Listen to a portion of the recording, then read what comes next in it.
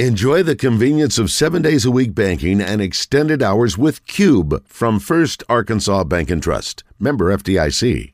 Now, let's go to Arkansas's premier basketball recruiting analyst, Kevin Hoopscoop McPherson, for all the latest news for anything and everything basketball. Made possible by Fence Brokers. Fence Brokers, going the extra mile. See, Kevin, I really wouldn't feel good about asking you this question because you know all things about Arkansas basketball history. So it really wouldn't be right to have you answer this Robert Irwin Jewelers trivia question for a $100 gift certificate. By the way, 501-661-1037. So before I give out the trivia question, would you like to give your synopsis on what you may have witnessed or watched this previous Saturday when Arkansas took on Oklahoma? Well, for the second time in 3 years, I saw a better team beat the other team at both ends of the floor, inside and out. And, you know, Razorback fans don't like the answer to that, but the answer to that is it was Oklahoma. This wasn't a game where I thought Arkansas had enough answers on either side of the ball, inside or out. And Arkansas was competitive for a while, about the first 15 minutes of the game, and then Oklahoma started to impose its will. And that's the thing about the Sooners team, still unbeaten, by the way. And I think moved up in the AP poll closer to the top 10 now, I think 11th. But Oklahoma, watching this team play this year, all good teams have to find a way to, break open a close game or impose their will at some point. Oklahoma's had really good runs and games that they've been able to sustain because of sound defense and just making good decisions on offense. And they figure all opponents are different, matchups are different, but they find a way to maximize what their strengths are and take away what other teams like to do. And that sounds like what Eric Musselman teams have done in the past when they get things turned around and figured out. So you saw one team doing that Saturday, Randy, and you saw the other team not, and we saw Eric Musselman for the second time in 3 years eject himself from the game. It was snowballing on Arkansas, and he got out of there. He tapped out. So, I don't know any other way to sugarcoat it. That we could probably pick out some positives out of that game. I think Jalen Graham did some positive things. Jeremiah Davenport got into double-figure scoring. He did, he hit a couple of threes, got to the free throw line getting fouled on a three-point shot. I mean, I mentioned Arkansas was competitive for 15 minutes, and Arkansas actually had a mini run to start the second half to cut a 12-point deficit down to 6. It wasn't 100% bad, but it was pretty bad when you looked at the arc of that game. This seems like 5 individuals playing their own game. They do not seem to work in orchestration at all. And defensively, I'm not sure what the majority of them are doing defensively. The initial statement was concerning what they were doing on the offensive end, but then on the defensive end, they look lost out there. Kevin, I know this seems to be a pattern under Eric Musselman, and maybe not that 1 year with Jimmy Witt and company. I don't remember having these kind of slumps, these kind of valleys. But what can he do? I know he stated, all right, these guys have kind of had their chance. This rotation is not working.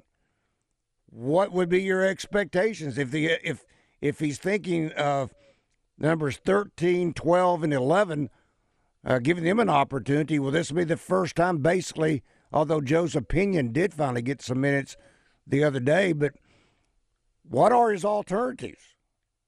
Yeah, he's been pretty liberal through 10 games with the roster. He's played in some halves. He's played everybody.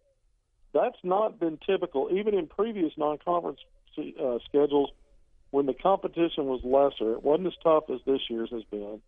He would play a lot of guys because they'd get big leads in some of those games, but it was for different reasons. This time around, he's having to do it, trying to solve problems. And I don't know. Trey Wade was a guy who was kind of an afterthought a couple of years ago, and then he gets inserted into the starting lineup, and that helped kind of fix things. Whether he played big minutes on any given night or not, it just seemed to help get him off to good starts. It just seemed to kind of reset things. And there were other rotation tweaks he's made in other years. Right now, you talk about defense. This is where his teams have always gotten well first. They have to get well on that side of the ball. And then other things kind of fall into place. And they're so bad inside and out defensively. I mean, you talk about it, teams are getting, it seems like at will to me, they're getting drives all the way to the rim. Now, Arkansas is blocking some shots, one of the best shot-blocking teams in the country. But that only carries you for a handful to 10 possessions. Arkansas hasn't forced a ton of turnovers. They're not getting a lot of steals. Now, they did get 10 steals against OU, some of those late when the game was over, and OU had played everybody, including some walk-ons, and Arkansas kind of chipped away. And the scoreboard was not reflective of how lopsided that game was. But Arkansas's got too many problems inside and out. They really struggle defending the three-point shot as well. And there's just no continuity defensively. The guys that came in billed as defenders, as top-level defenders, haven't lived up to it. So it's been a problem on that side of the ball. And then on offense, when the ball doesn't move for Arkansas, you see all the one-on-one stuff. And that's just not a winning formula against good teams. And you already now have a look into what could be problematic as Arkansas moves ahead. The other thing you've got to remember is, conversely, Arkansas beat a really good Purdue team. They beat what could probably end up being a good Duke team. This is not a team that hasn't shown us some kind of proof that it can be good. It's just they can't sustain it. And too many of these games, problems on both sides of the ball, Randy. It's just been too much for this team to, press forward and find ways to win despite some problem areas here and there. It's been more than a few problem areas. It's been a lot. So is it doom and gloom? Is it solvable? Well, you think the Hogs will be okay, or is this going to be a lost season? No, Eric Musselman, the one constant is Eric Musselman. He has, and I guess you could throw Devo Davis in there. He's in year 4. You've got 3 consecutive seasons of Sweet 16. We know there were back-to-back Elite Eights in that mix. And Eric Musselman has found ways to figure it out. Now, we're used to these slumps coming late December, early to mid-January. And these, they've been big. I mean, Arkansas started 1-5 in SEC play last year. Arkansas started 2-4 with the first Elite Eight team, which I think, by the way, is Art Musselman's best team in Arkansas to this point in terms of what it was able to accomplish. And then, the team that came right after that with J.D. Notae and Jalen Williams is kind of your 1-2 punch on that team. Stanley and Moody, Odie Stoney, that team had a 5 losses in 6-game stretch. They lost to Oklahoma. We mentioned that first time where OU won by 22. They come back to North Little Rock and lose to Hofstra, a team that really kind of controlled both halves of that game. Then it lost its first 3 games in SEC play. They got a win over Elon back in Fayetteville in late December in the mix there, but they lost 5 out of 6. We've seen some really bad stretches in Arkansas get it fixed. So with all the gloom and doom, Rick, to answer your question, we've got proof of concept that as bad as things have looked, and it's not just been 1 or 2 games, but more than that, and it's not been 1 or 2 problems, it's been more than that. We've got a proof of concept that this thing can be put back on the rails. It's not unthinkable to think they get things ironed out this month and have their best start, potentially, in SEC play. I can't predict it based on results I've seen, but I can say that might even be a possibility. And I go back to the Purdue and Duke performances to say this team has proven against what we consider quality teams that it can find a way to win. So both of those games were in Bud Walton Arena. That's true. I mean, Arkansas's got to figure out a way to play better away from home. Neutral site. I mean, this team's 1-3 on a neutral site and barely beat a not very good Stanford team.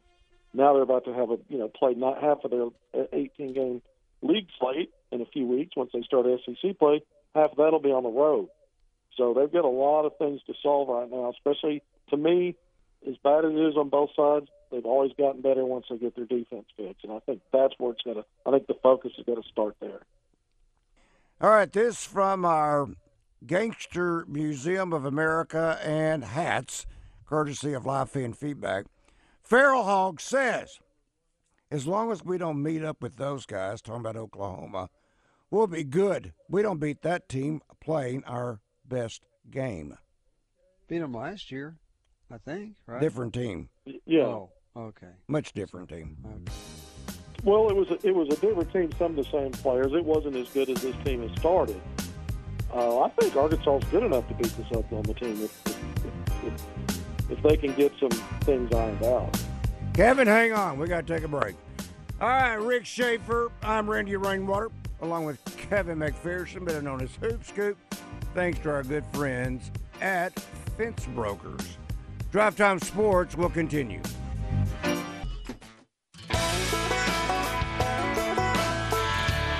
The #1 sports radio show in Arkansas.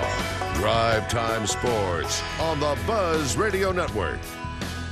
Drive Time Sports in the Buzz Radio Network. Rick Schaefer. I'm Randy Rainwater. Joined again by... Now, let's go to Arkansas's premier basketball recruiting analyst, Kevin Hoopscoop McPherson, for all the latest news for anything and everything basketball. Made possible by Fence Brokers. Fence Brokers, going the extra mile. All right, this from the Gangster Museum of American Hattery, Live Fan Feedback. Boss Hogg says, Arkansas had an entire off season to prepare for the Purdue game. That's why they were able to win that exhibition game that doesn't count for anything but a moral victory. We can see how they handle talented teams when they only have a few days to prepare for them. They had almost a week to prepare for Oklahoma, didn't they? Yeah, they had 5 days in there. I mean, I think people are frustrated and sometimes forget Arkansas. When you look at Arkansas on short turnarounds, yeah, they do better on longer turnarounds, on preparation.